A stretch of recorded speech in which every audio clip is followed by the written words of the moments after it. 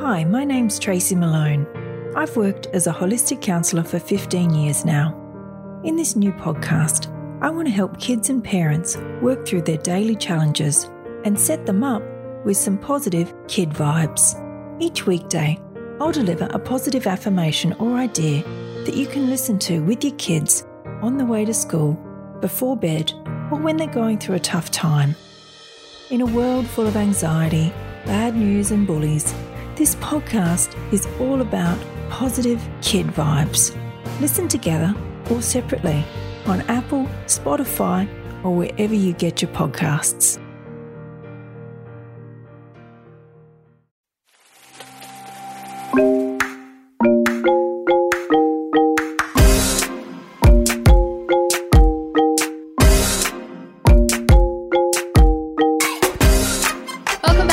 Another episode of Am I a Bad Mum podcast. Am I a bad mum is a question we are always asking. I always feel like it. Like sometimes we need to not give ourselves such a hard time. I know, that's it. The mother guilt.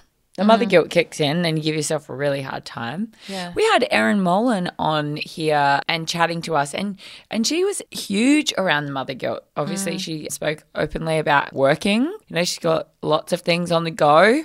Single parent, co-parenting with her ex-partner, and her key element to everything that we spoke about all came back to mother guilt. And it's just so, I think, entrenched in all of us. There is an element, it doesn't have to be mother guilt, but there is that parent part of us that goes, oh my gosh, should I have done it better?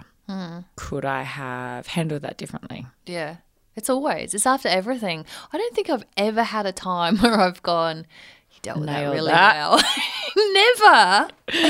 Good on you. You dealt with that really well. Pat on your back. No. You nailed that parenting. I think it's so much that comes into parenting. We were talking about a group of women over the weekend speaking about like how there's no manuals on parenting. There's nothing to tell you how to be a good parent. Yeah, well, there is, but we just haven't read any of it because you read a book when you're expecting a baby, when you're pregnant. Yeah, but that's how to have the baby. And then you never read how to anything else. sort of keep it alive for at least 6 months. Yeah.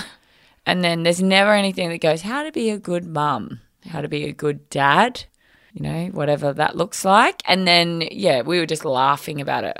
I was having a conversation the other day about driving, about the driving thing, how we've said this gosh. before. When you do your driving test, there should be a part of it where you've got kids in the back kicking each other. You do the reach around, grab a foot, trying to warn them off, having a shoe, fling it over to you while you're driving. Yeah. They say that you have to make sure dogs are restrained in a car.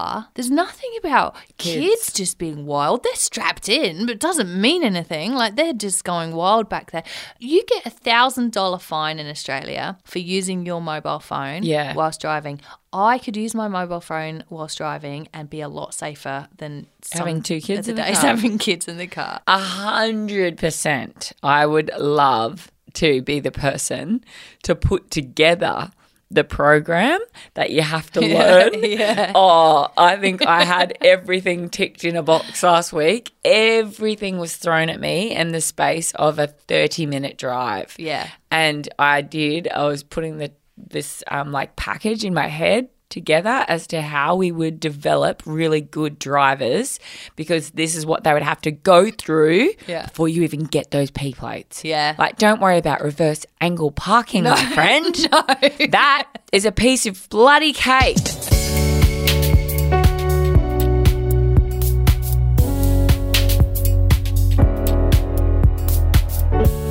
Am I a bad mum for choosing the unsafe option? Oh, are you trying to fall pregnant again? No.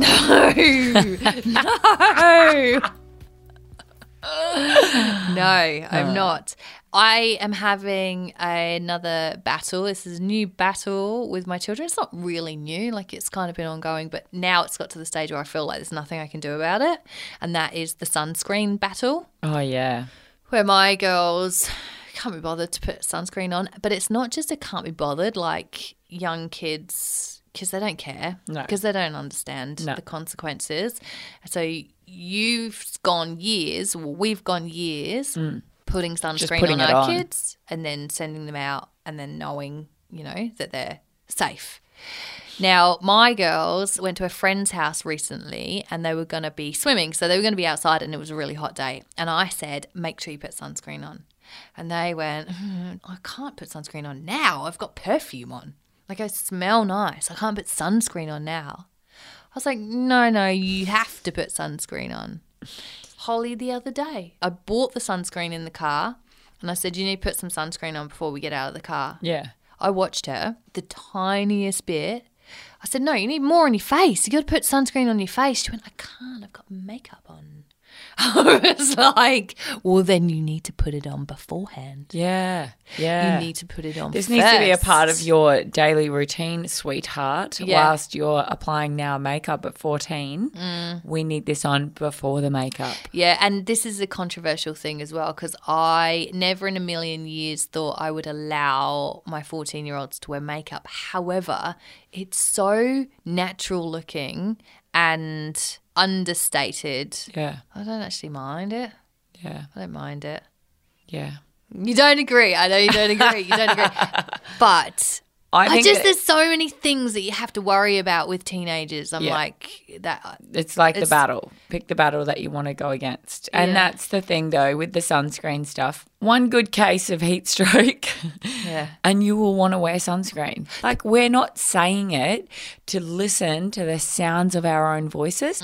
We're not saying it to just take up air and space in this world. We're just saying it because we might have had a bit of experience around the tracks and we know what heat stroke feels like because we've been there and we know how easy it is to get freckles because we've got them. We're not just saying it, girlfriend. Like, just give up. Yeah, Let them well, have this a is good the case thing. of heat stroke, see what happens. And then they'll- The problem is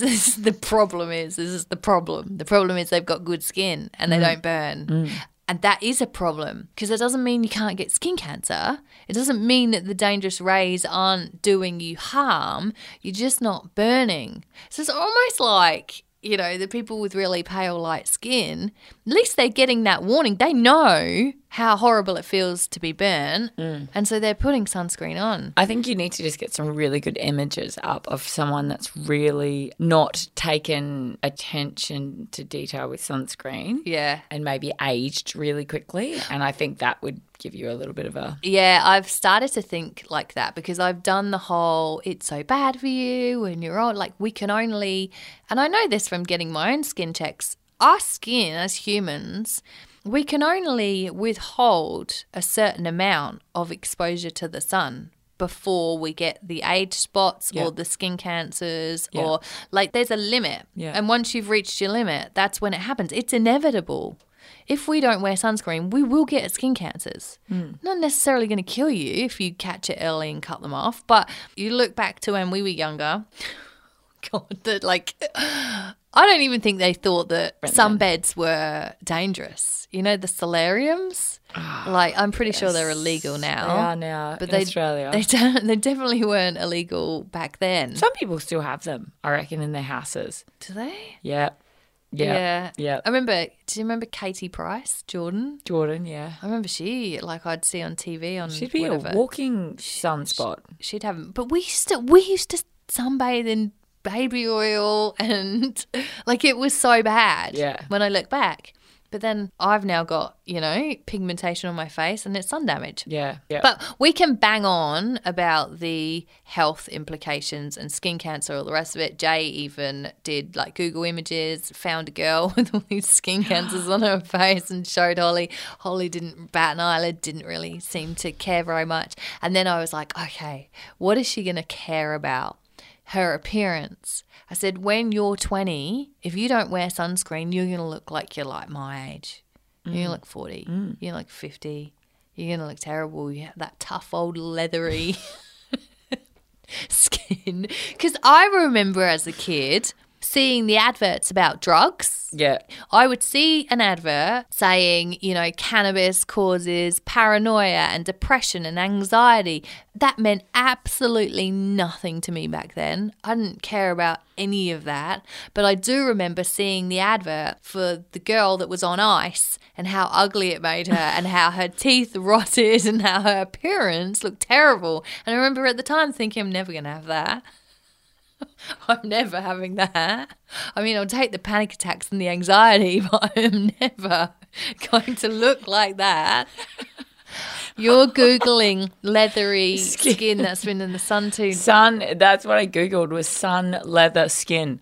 Oh, no. Google those. Your girls will care about that. Yeah, that's what you're going to look like. That's what you're going to look like.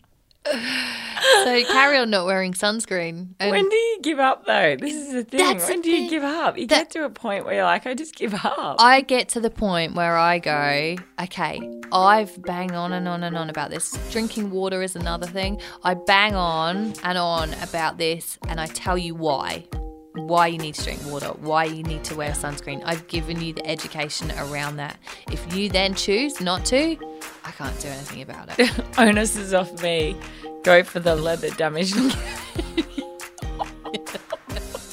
There is no Kylie skincare that's going to help you through that.